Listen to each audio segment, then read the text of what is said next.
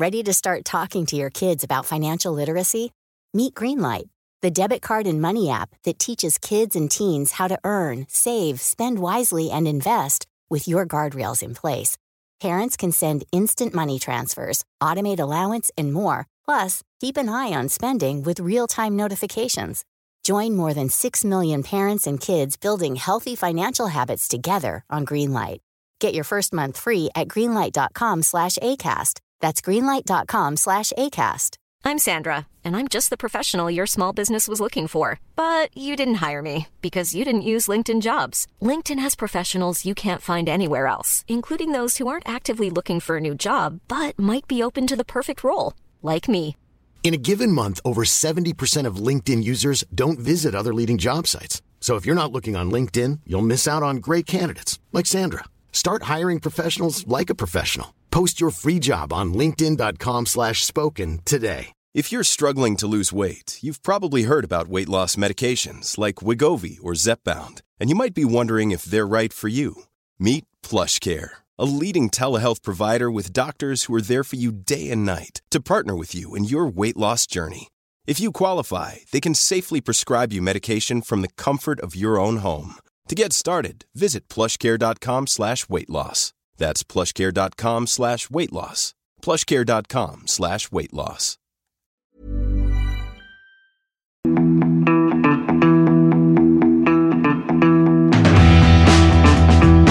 Welcome to the CollectingCars.com podcast with Chris Harris and Edward Lovett.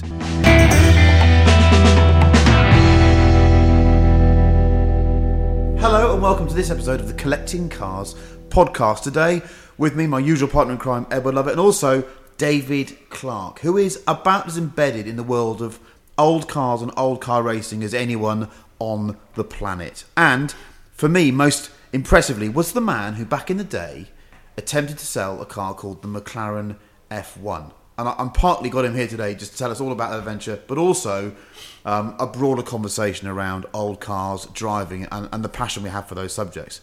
David, welcome to Girardo & Co. Thank you very much. Coffee good? Thank you. Yeah, very good. Thank you. It's Max's, isn't it? It's going to be good. Love it. Yeah. Yes. So, back in the early 90s, those of us that read the motoring media heard about this car, that Gordon Murray was designing the ultimate street car. And I remember seeing the first pictures of it, sort of 92, 93, the mules. Yeah. And then I remember May 94's edition of Car Magazine when they drove it. And the numbers even now just trip off the tongue. £627,000 or whatever it was. And the power figures and the acceleration. How on earth did you sell them? We were on the back of a global recession. And suddenly you've got this piece of unobtainium that you've got to try and sell. How did it work? I think a lot of it was that people didn't really understand the car or the price of it in those days. I mean, today it's an insignificant the price of cars today. But the reason I did it, I just loved the whole thing with Gordon because I was friendly with some people at McLaren. I just really, really wanted to do the project. So the whole lead up with Gordon and the way he did everything was it just filled you with enthusiasm. I remember the Kenwood people that sort of came in every 3 months to bring these speakers in for the car, and Gordon had these old brass scales, and he would put the speakers on the scales, and you go, no, they're too heavy, and they'd all go, oh. And one day, Gordon said, the guys from Kenwood are coming in. I said, I've got to be there. Okay, so they came into his office, and they developed this speaker, especially for the F1, without a magnet, which was mega, mega light. And they got extremely excited because it passed Gordon's test. You know, I think he was dressed in a poncho that day or something. And so a lot of that was the sort of fun of it, and, you know, just the way, like, just developing the windscreen wiper was done in a fairly archaic way, because the first time, you know, they developed a road car, and basically everyone was left to their own devices there. So it was like a bit of a boys' club, because it wasn't connected directly to the Grand Prix factories. So how many were there supposed to be built? Was it supposed to be an unlimited run, or was it always going to be, this is the number we're building? Okay, well, someone decided they would build a limited run of 350. Of which they built? So, 122, was it? 126, yeah. So have they still got the chassis numbers hanging around a bit like continuation. JLR? Are they going to start? A continuation F1. Yeah. No, sadly, boys, no. They'll appear. Because if anyone would know about it, David, you would. They're not available. Could be in the book. Were you how long before they delivered a car had you started working with them? So were you responsible for the sale of the first car? Yeah, well, a lot of the first cars were ordered. You know, the thing all started in Monaco, where they presented the car, which was not a car in any way, Was shape, that 93 or 92? 92, I think it was, which was not a car in any way, shape or form. It was just an Ultima with a bit of old plastic, but everyone thought it was marvellous. Yeah. So, you know what it's like, even in those days, a few people ordered one. Not like today where 100 people go, oh, I've got to have two and all that sort of stuff. How many people, sort of 20 people, do you think? Yeah, maybe not that. So then it became, so I think the first thing I said when I got there was, the first thing we need to do is get out of 350 engines. To which certain people said, no. I said, well, yes, because you're never going to sell 350 cars. Not in your lifetime anyway. Probably would today, but... so the negotiation out of the engines became quite a big thing. And because BMW had tooled up, had they, to build... Absolutely. Yeah. So it really sort of culminated. So they still got some bits left over? No, I bought them all. It was the most weirdest thing. One of the guys who I knew from the day rang up and said, oh, they've asked me to call you and see if you want to buy the parts. I said, yeah, okay, you authorised to sell them? He said, yeah, I'm still at BMW. Oh, okay, fine. Can you make an offer? Well, okay. So I did. So they called me the next day and said, that's okay, fine. We'll send you the invoice. I mean, thousands of parts. And I said, is that delivered? They said, yes. So big truck arrived with an enormous amount of parts. So I've still got them. You're joking? No. That is amazing. Yeah, what have you got? Have you got a block, or have you got? Yep, got all that. And you're just you're waiting. You're waiting. Yeah. It's for a rainy day, I suppose. Yeah, I can't leave it too long. What a pension. Yeah. Do you ever go and look in it or not? Yeah, I do. Yeah. Are they in a room now or something? Or yeah, you can see. And these road car parts, not race car parts. And some race car parts, but there's very little difference. Yeah. There's very little difference. Yeah. Well, you need a few more Rowans owning the cars, because you'd need a lot more repairs. The trouble is the engines are so amazing. Yeah. I remember going with Gordon to see Paul Rocha, and Gordon said, well, the first thing we have to do is drink some beer. I went, okay. All right, so there's this awful stuff called Weiss beer. Well, I didn't like it anyway. Cloudy beer. Yeah. So we had about 6 pints of that. And then we did this whole thing with Rocha, and I flew back to Gordon. I said, Gordon, this is never going to happen. Yeah, well, I said, no. This has to go before the board. This is a big, big thing. Anyway, it happened quite quickly with Carbfeld and Rocha, and the engine just evolved. It could never happen today, I don't think, in the way that it did. But and it was great. The first when they tested the engine, it was in a M5 estate car, which BMW still have. Brilliant. So somewhere there is an M5. That is the Chris Harris dream car. That's it. Yeah, I've driven it. It's an outrageous thing, but so that was the first sort of, but it didn't really need any development. Sorry, I'm nursing a bit of a trouser tent here after hearing that. That is the dream car, isn't it? Yeah. God Almighty. Yeah. Do you want to go and relieve yourself? I mean, that is. But they must have made a loss, wasn't they? BMW doing that. I think in the end, McLaren didn't. I mean, they were. I think when I went there on a big loss, but part of the engine negotiation, we encompassed the touring car program. So we did the BMW touring car program, which helped. So we basically got out of the engines, and there are hardly any engines at all. Really? Yeah, I know someone that's got two, but so how many blocks have you got? Can't remember now. But I've got two engines. You've got two engines. Yes, yeah. And you sold the car, didn't you? Because you had the Harrods Harrods car. car, You yeah. had, which was the one that everyone wanted. Yeah, I had it for 18 years.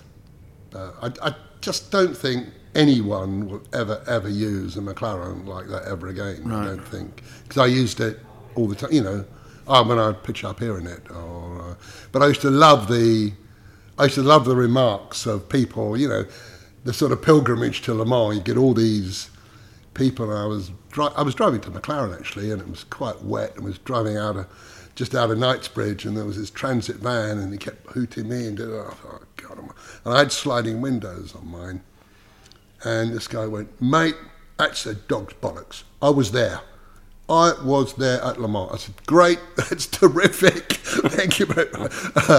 So the stuff, I loved it. Do you miss it? Yeah, enormously. But I've had my time, you know. Yeah. And I don't want to drive it. He called me the other day. He said, you know, you can always drive it. I don't want to drive it again. Yeah, it's a bit like the ex-girlfriend, isn't it? Yeah, I just don't want to do it. I've done it. I've loved it.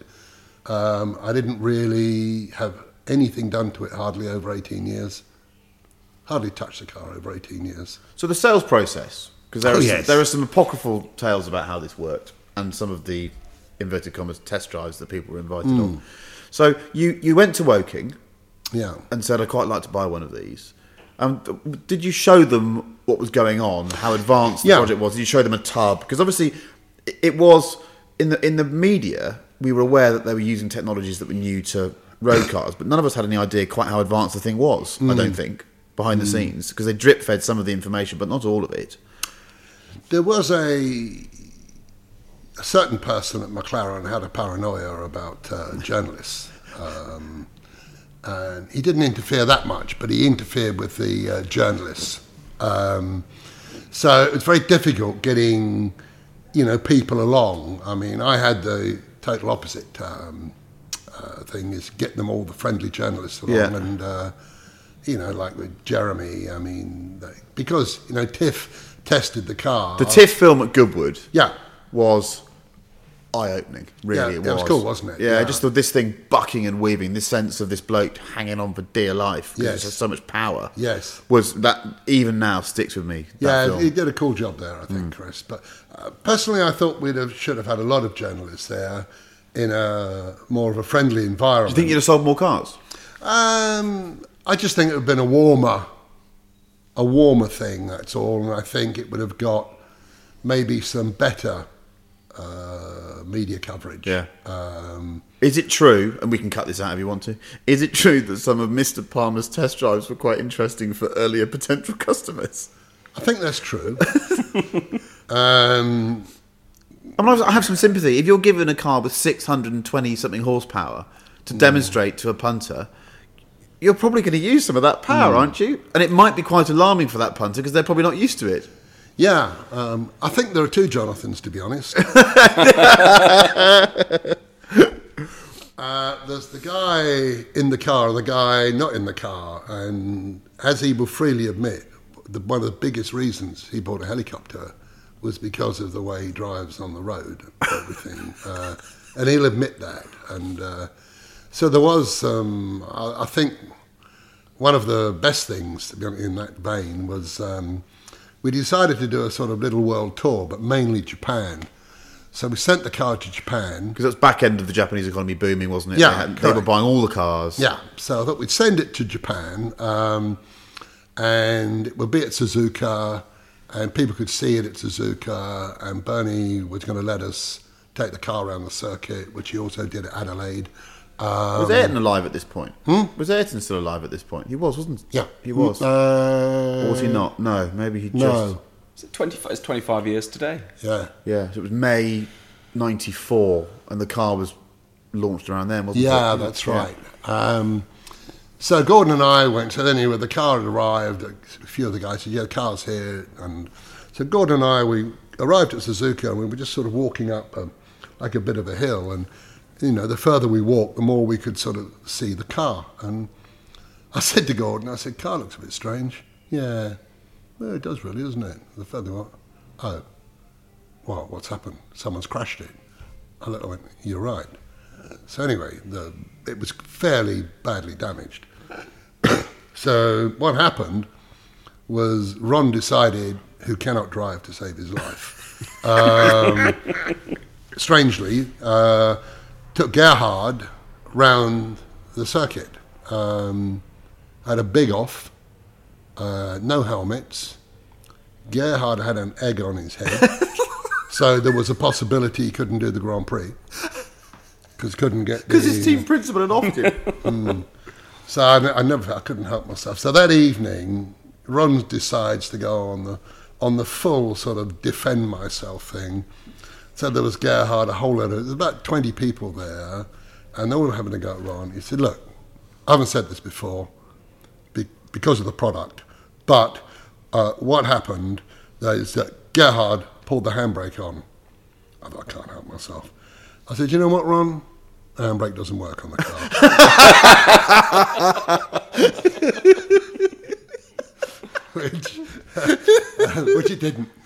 Which it didn't. So we got it repaired, flew it back out to Japan, and did some very unusual demonstrations. We did one at 3 a.m. in a sort of pleasure park, fairground, where the guy wanted the car driven around. We didn't see him. He just wanted to observe, but we weren't to meet him. And then we had to drive the car all around the place. And because he lurked on the 14th floor and watched it. Whatever, yeah. So he felt he loved it, and he'd have to have one. But and he did have one. He did have one. So how many cars sold to Japan? I think in the end, it was probably about 12 cars. Okay. Yeah, biggest single market, or the Middle East was bigger up there as well? No, Middle East was nothing. Back then it wasn't. No, there was a couple. Kuwait, there was money. There was a couple of cars, but they were kept in Europe. Brunei must have been one of the biggest single markets. That's another thing. Yeah, that was quite a big market. Brunei, that was an experience. Family podcast, David. Just a nice little story about Brunei. Most of the driving was done at about 2 a.m. They had this enormous area called Jeradong Park with millions of fairy lights on everything. It's a bit like Michael Jackson on acid. And they have about 12 houses, all numbered. You know, house 1, house 2, and, you know, there were all various bits of entertainment in the houses. But all the driving was done, so cars would be delivered to this house for driving or that house for driving, and, you know, and lots of cars would arrive because, you know, there's over 3,000 cars there. So that the excitement was really short-lived because the next day another lot of cars arrived. It sounds like a sort of Truman Show almost. Well, it was, but we stayed in this sort of hotel they had there, and but the drink was fantastic because there was Gordon, myself, and Crichton Brown.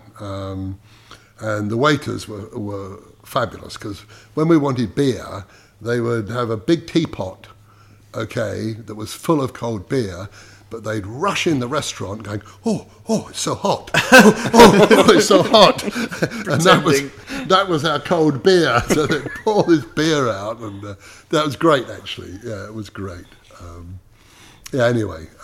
So which single chassis did you sell the most times? Because you've been involved, you're still the go-to man for an F1, aren't you? If someone wants to know where an F1 is, I think you'd be the first person someone would phone. Yeah, I know a few are, but I think other people, like Always, have come into it and created an interest, and there's a lot of really good people around with enormous knowledge. Yeah. Extraordinary knowledge of them. So, but you must have sold the same car 2 or 3 times. I think I have, yeah. Yeah, I think I have. I mean, at one point, and when I was in the Mews just off Belgrave Square, I had a M14, M19, 2 road car F1s, GTR, and an LM.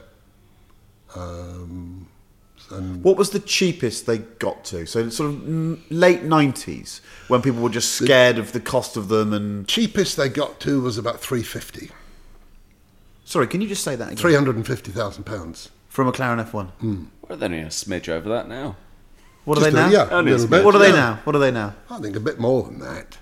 Are they 10 million quid now, or are they? I think they're bit more more than that. actually. Yeah. I think $18+. Yeah. And you could have bought one for £350,000. you could have done. I still remember walking up Park Lane as a kid With the one in the showroom? Yes, in the one in the showroom, and that car was sold to a young guy from Singapore. That's in the UK. Yeah, no, but the one, correct, the one that Yeah. was in the UK in the Yeah, showroom on yeah. Park Lane, that was sold to a young guy who was a student at the time Yeah. in Ascot from Singapore, and then he stuck it in the RM auction, That's right. and I That's think it right. sold 680. Was it 680,000? He was great, wasn't Yeah. he? He came up to me drunk. He's Like him already. he's from Houston, and he said, "I'm going to buy this car, but I feel I need two." And I was standing with a few people, and I said, "Have as many as you want." I said, and anyway, he sat down and just absolutely. I mean, he raised the bid. I can't remember how much, by an enormous amount. Shouted, and I think RM were pretty worried about him. Anyway, he paid, and he did end up having two. He did end up having. He bought another one as well. So you could have a little while bought McLaren F1 for less money than a 911R is going for now. Yeah. later. It takes a moment for that to sink in that they got that cheap. What drove? Should that be encouraging for 911R owners? No, because that is an overinflated market still. But what drove the price down so far? I know market conditions, global economy, all that sort of stuff. But were people just scared of it? I think people were scared of the price. They were scared of the marketplace, and a couple of them got bought for $350 and then sort of put away for a while. Just imagine if you were the bloke that sold. I mean, people take the mickey out of me for selling a 993 GT2 for 150 grand, which is obviously smarts and is a regular laughing point over coffee for my friends. But that's different gravy. $350 for an F1. Yeah.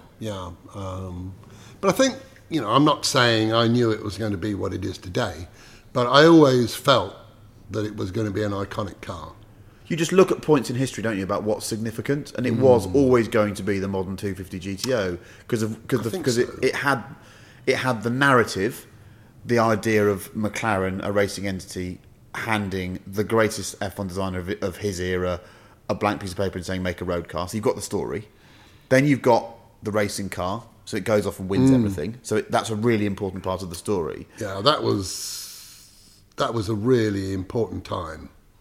Was the racing? I think that really boosted the sale of the car. Do you think it did? Did you sell the race cars as well? Yeah. We sort of devised a package. I don't know about you. I quite like a package.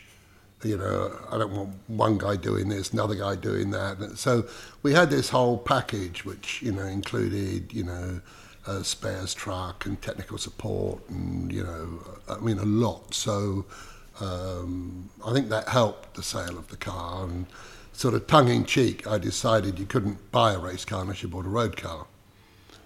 Did you manage to get that through? Yeah. Hey, I'm Ryan Reynolds. At Mint Mobile, we like to do the opposite of what Big Wireless does. They charge you a lot, we charge you a little. So naturally, when they announced they'd be raising their prices due to inflation, we decided to deflate our prices due to not hating you. That's right. We're cutting the price of Mint Unlimited from $30 a month to just $15 a month. Give it a try at mintmobile.com/switch. $45 up front for 3 months plus taxes and fees. Promo rate for new customers for limited time. Unlimited more than 40 gigabytes per month. Slows full terms at mintmobile.com. I'm Sandra, and I'm just the professional your small business was looking for. But you didn't hire me because you didn't use LinkedIn Jobs. LinkedIn has professionals you can't find anywhere else, including those who aren't actively looking for a new job, but might be open to the perfect role, like me. In a given month, over 70% of LinkedIn users don't visit other leading job sites. So if you're not looking on LinkedIn, you'll miss out on great candidates like Sandra. Start hiring professionals like a professional. Post your free job on linkedin.com/spoken today. Yeah. You can't have this one unless you have one of those. Yeah, well, I tried to put it in a different way, but it ended up as David though... started the modern Ferrari situation. And on that note, we're going to end part one there, and we're going to come back And hopefully I can put on my rose-tinted spectacles and remember the first time I ever sat in a McLaren F1, which was when I was much younger, more hirsute, and David took me for a ride in one at the Long Cross test track. See you in a minute. Collecting Cars, the safe, smart and simple way to buy and sell collectible cars. An online auction platform for the UK and Europe. Follow us on Instagram at Collecting Cars and also collectingcars.com. The CollectingCars.com podcast with Chris Harris and Edward Lovett. Welcome back to part 2 of this Collecting Cars podcast with myself, Chris Harris, that's at Harris Monkey, Edward Lovett at Edward Lovett, and David Clark at Mac F1. We were discussing a minute ago that not many people can carry off that handle. That's like calling yourself Jesus, really, isn't it, David? But you can do it because you were so involved in the project. And we were going to meander off and talk about other things, but before we do that, we've still got some F1 stuff to chat about. Give us, please, a customer anecdote. Go on. A collection, a whoopsie, or something that made you giggle at the time. I think one person that's very at the forefront of my mind, I met this guy who was a very, very sort of softly spoken guy, not from the UK, that said he was interested in the F1. And anyway, came to the factory and we gave him the whole sort of sales pitch and everything else, and he said, "Oh, thank you very, very much." A very gentle guy, and he left. And Crichton Brown, who's no longer with us sadly, but Crichton thought everyone was marvellous, and he said, "I think you'd buy a car." Absolutely, Crichton. Write a letter to him, because he loved writing letters. Any chance he'd write a letter, Crichton. And anyway, a couple of weeks later, this guy said, "Could I come down again?" I said, yeah, fine. And anyway, he sat in the office and he said, "Look," he said, "my father, when I was at Cambridge, he bought me a house. So I have a house in Cambridge. And to buy this car, which I want because I love it so much, the only way I can do it is to sell the house." I said, "Well, you better do that. I've got an estate agent." I said, "Get on the phone and sell it." And he did. Okay, and that's how he bought that's how he bought the car. He sold his house? Yeah, he sold a house he had in Cambridge to buy the car. And that was probably a good decision. It was, yeah. Do you reckon that house is worth 12 million quid? So he's done a good deal there. But he bought it because he loved it, so which was good. But we had a quite a unusual customer from Germany that he used to have these points on the Autobahn, and every month he would test the car and he'd have acceleration and top speed in gears, and if it didn't comply to the actual figures of when he bought the car, he would come back and so this whole thing went on, which didn't really do much for Gordon. Anyway, one day he went in the mountain and rang me and started shouting, and I'm so embarrassed and this is ridiculous and I want to send the car back and get rid of it. I said, "Well, okay, what's the problem?" He said, "Well, the car won't start." I said, "Well, look, I'm not saying you've done this, but sometimes when you get out of the car and go across the passenger seat, if your foot goes under the dashboard, there's a little red, little cutout button there." To which he abused me and said, "Don't call me an idiot," and don't. I said, "Okay, well, I won't say anything else. I'll send a helicopter to pick you up, take you where you're going. The only thing is," I said, "if you have done what you've done, which I'm sure you haven't," I said, "you pay for the helicopter." "Of course, but it's not a question." I said, "Okay, fine." So we sent a couple of guys there. I said, "Look, the first thing you do, He's definitely kicked it. Yeah. I said, just land. Don't look at the button before you go. Fly him off, okay? And then let's have a look at it." So they called me up and said, yeah, he'd kicked the button. I said, "Okay, that's fine."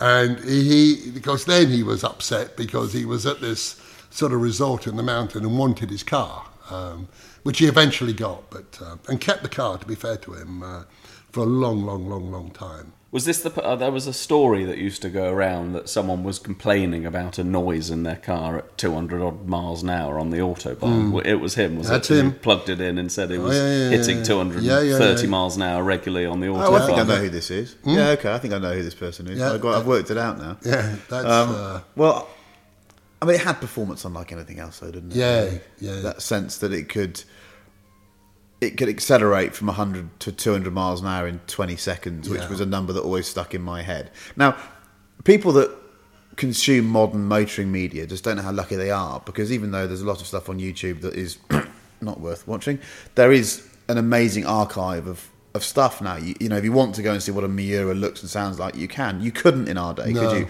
You had to read, you know, a Doug Blaine or a Steve Cropley, or you had to read these people describe what it was like. There was no video. Yeah.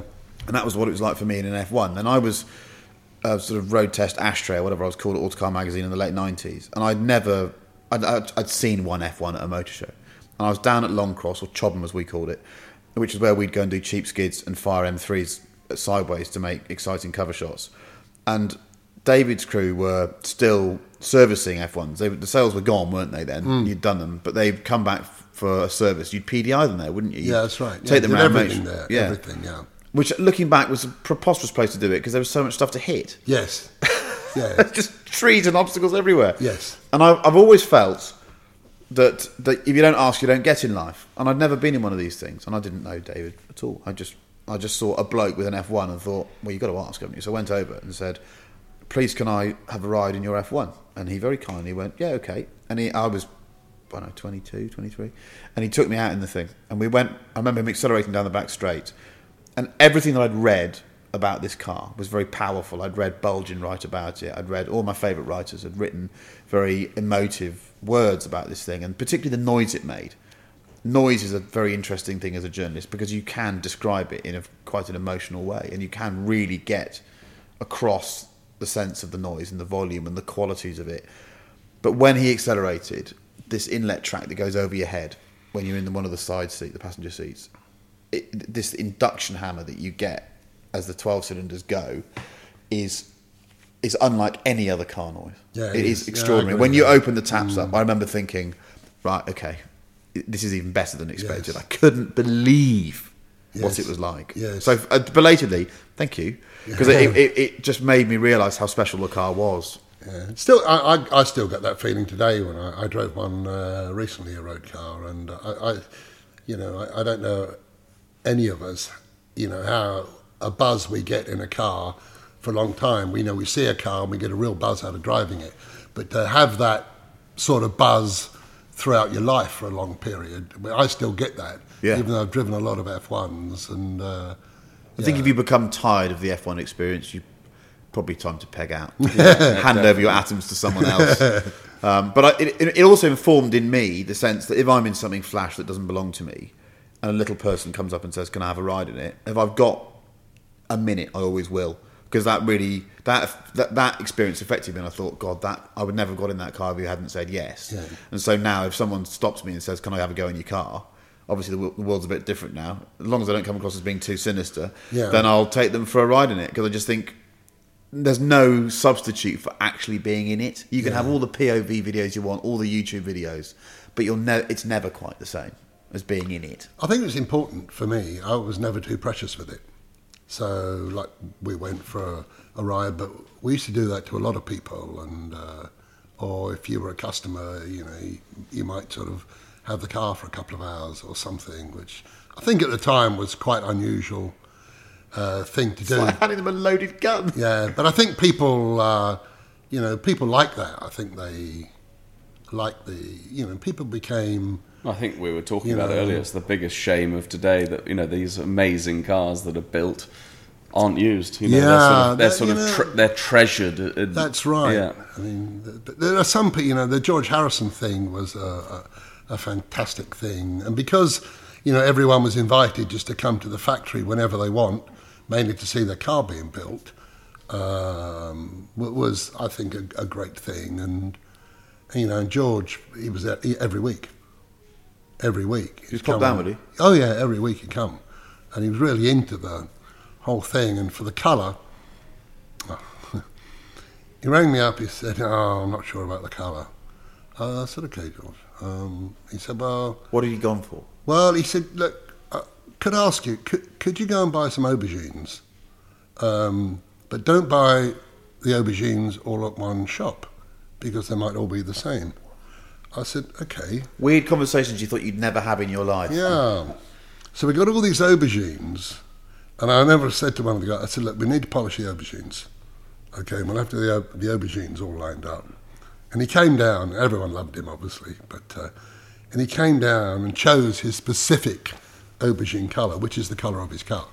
Yeah. And the colour of the paint was exactly... So if that's aubergine, what was... Rowan Atkinson's car was more red in it? Yeah, more burgundy. Yeah. More burgundy in it, yeah. I found the fact that there was this...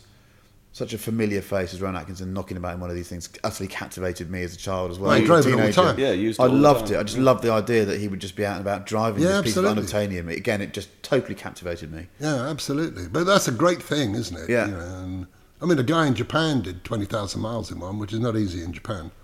Was it a pair of single Vanos M36s, Siamese, together or not? I think it Is that was unfair? I don't know if I know that, but I think conceptually that's the way. I think that's the way it started. I think the engine's a bit more than that, but I think the original sort of idea was that, and it is. And you know, that whole Vanos system they had on was amazing, because when you do the demo, you know, you can go through every gear on tickover, and then you can just accelerate to 230 mile an hour if you wish.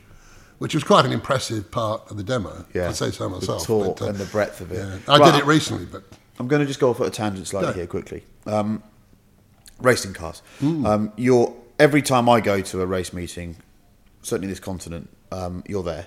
A historic meeting, classic cars. You do lots of racing. You own some lovely cars and drive them wonderfully. What's your thoughts on real versus replica? And increasingly we feel that some of the cars that are out there aren't the actual cars. I have a particular view on this, and I'm fascinated on your view on it.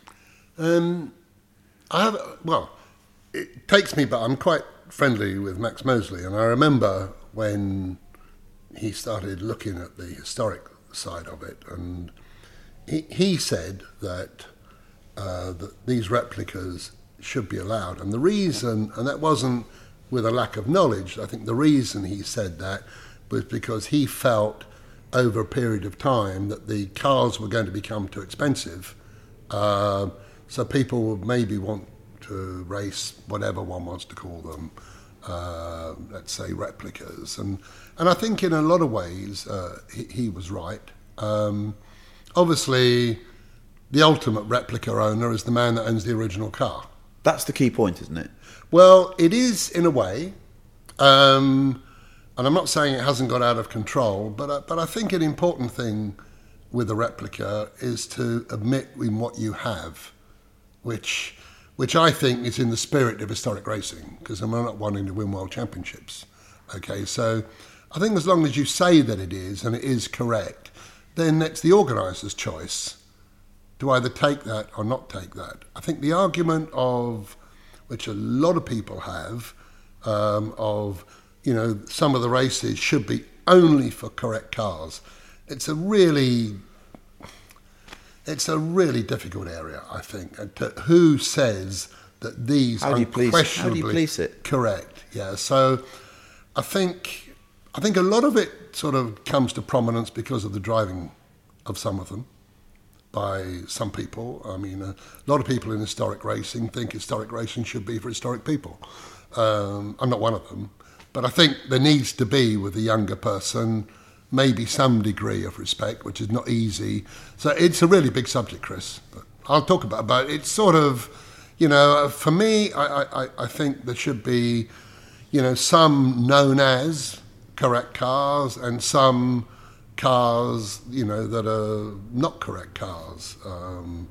But I think to this sort of idealistic thing that a lot of people have for the cars to be what they were in their day, personally, I think it's a pipe dream. It's also impossible with modern metallurgy, materials. Correct. Exactly. You can't make the same engine because the metal you buy is better than the metal you had then. Exactly. My view on it, whether it's valid or not, is that if you extrapolate some of these situations out to their logical conclusions, if you only allow real cars, in inverted commas, very soon you'll end up with no cars. Correct. And I want to see cars being driven. So then I ask myself sort of rhetorical questions. Does it matter to me if Frank Stippler is fully sideways in a 64 GTO through Madgwick, and I'm watching it and I'm thinking, that's one of the best things I've ever seen? If I stop that and freeze frame it Matrix style, does it matter to me that the car's real or not at that moment? It doesn't, actually. I'm just watching a bloke sideways in the most beautiful car that's making an amazing noise, that's just making my day better. I don't give a monkey's. Actually, if I was to care about the value of the car and whether it was real or not, it's in a macabre way, because it makes the inevitable incident, when it does happen, more, God, he's crashed it and it's worth 25 million quid. It always gets suffixed, doesn't it? If you see a shunt in a historic race, it's never... It's drama, it's dramatic. Yeah, God, that's worth as much as the street. Well, that's not a reason to want the real cars to be raced. And I just think that if you own the real car and it's worth X, you should have the right to build an absolute replica of the car. The FIA should give it a separate set of papers and a very particular identity with a big R on it or something. And as long as that car comes out and we get to see it and hear it and enjoy it, I'm happy. I really am. I think that where it becomes difficult is if we're sitting next to a real lightweight E-Type. Correct. There's not many of those. How many of those are there?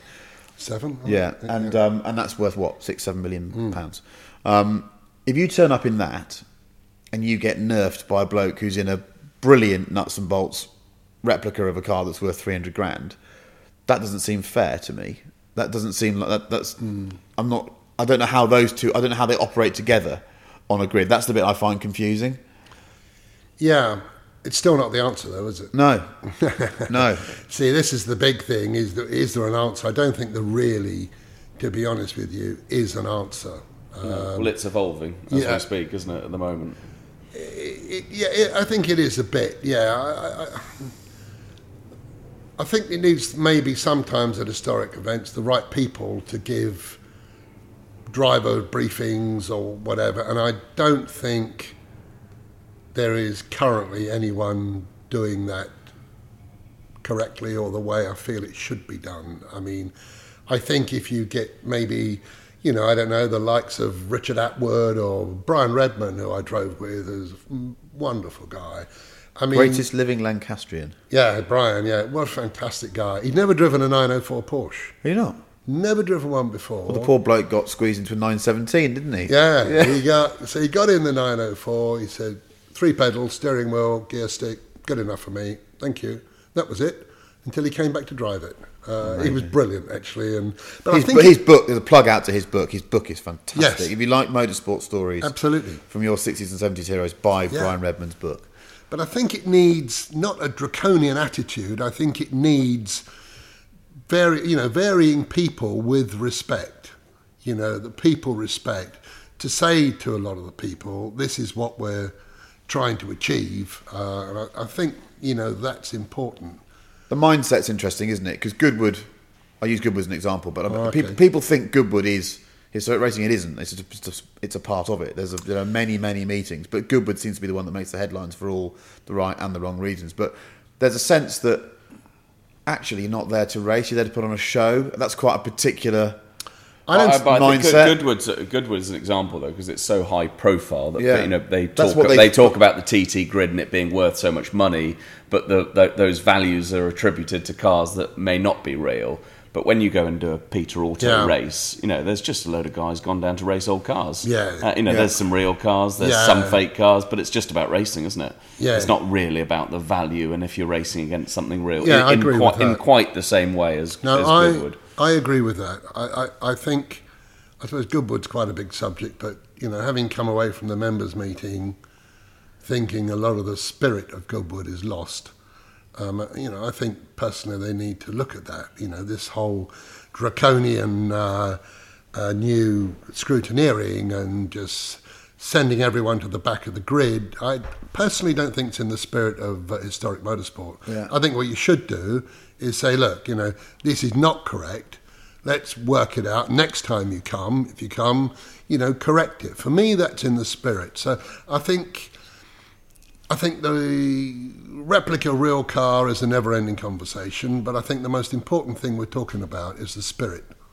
And if you want to build yourself an E-Type or a Cobra, build what is deemed to be a correct car. Yeah. And that is all to do with the spirit. I mean... You know what you're doing. Yeah, you know what you're doing. It's like when you play golf. If you want to start moving balls, or a ball's jumped out of the water amazingly and got on the fairway, if that's the way you want to do it, well, that's up to you.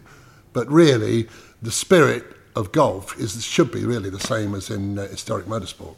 You've got...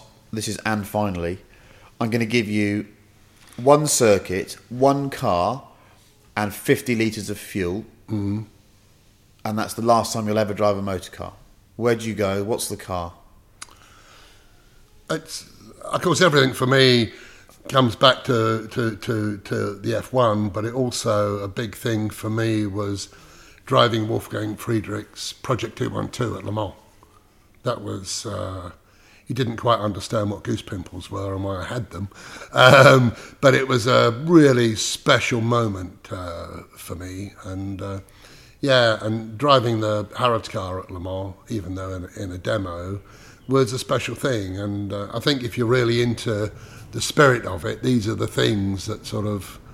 silly to some people, but these are the things... So it needs to have a narrative. There needs to be some meaning behind it. Correct. Yes, you wouldn't just go to Landau in your 904 and pump it out. No. You might. No. I probably would. Yeah. But also I think the originality before... I had my BRM for 15 years, and I always remember I think I did every Monaco historic, and it was completely original apart from Hall & Hall making it raceworthy. And I remember several years ago, I saw a guy getting my car in the paddock at Monaco.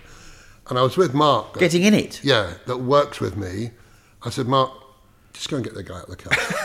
He said, David, I said, no, don't start arguing with me. I don't care who. Get the guy out of the car. He said, and it went on and on. I said, Mark, get the guy out of the car. I'm going to go and do it now. He said, look, before you go, it's Tony Brooks. And he was standing with Sterling Moss. I said, well, you should have told me that. Anyway, so I went down there. He got out of the car, Tony Brooks. I'll never forget this.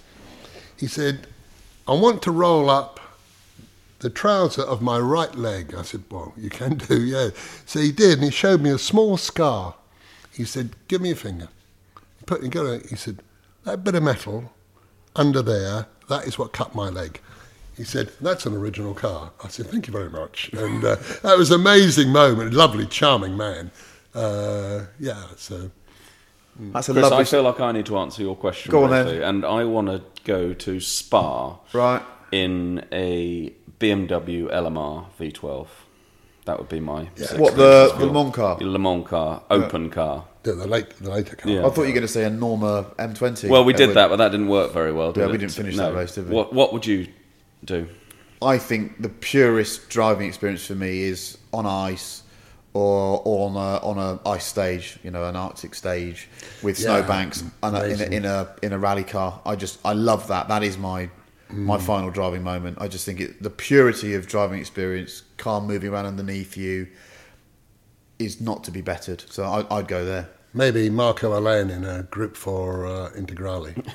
Or maybe look at this. What's next to us? Or Stratos. Do the full Sandro Minari. Yeah, David, it's been an absolute pleasure. Yeah. Thank you so much. And Thank best you. of luck with your racing this year. Thank you very much. David. Thanks very much, Edward. Thank you, Chris.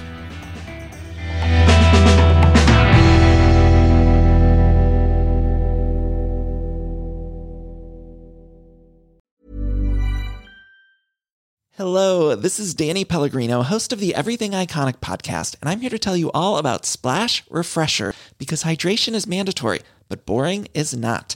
Now, I love my water, but if I don't spice it up, I'm not going to finish what I took out of the fridge. That's why I love my Splash Refresher, which is flavorful, delicious, bright, hydrating, and 0 calories. The wild berry flavor is my fave. No, wait, is the pineapple mango flavor my fave? You know what?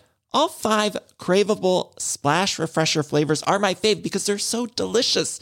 So get hydrated and enjoy it with Splash Refresher. Imagine the softest sheets you've ever felt. Now imagine them getting even softer over time. That's what you'll feel with Boll & Branch's organic cotton sheets. In a recent customer survey, 96% replied that Boll & Branch sheets get softer with every wash. Start getting your best night's sleep in these sheets that get softer and softer for years to come. Try their sheets with a 30-night guarantee. Plus, get 15% off your first order at bollandbranch.com. Code BUTTERY. Exclusions apply. See site for details. Acast powers the world's best podcasts. Here's a show that we recommend. The Real Housewives is a guilty pleasure for most, but if you're looking to not feel guilty about that pleasure, tune in to Everything Iconic with me, Danny Pellegrino, where I break down all the messy moments and behind-the-scenes antics of Bravo's popular franchise. And on Everything Iconic, I also interview celebrity guests like Kelly Ripa, Keke Palmer, Drew Barrymore, Cameron Diaz, and more about their guilty pleasures, their past work, and so much more. So if you're pop culture obsessed and find yourself watching way too much reality TV like me, tune in to Everything Iconic with Danny Pellegrino, wherever you listen to podcasts. Acast helps creators launch, grow, and monetize their podcasts everywhere. Acast.com.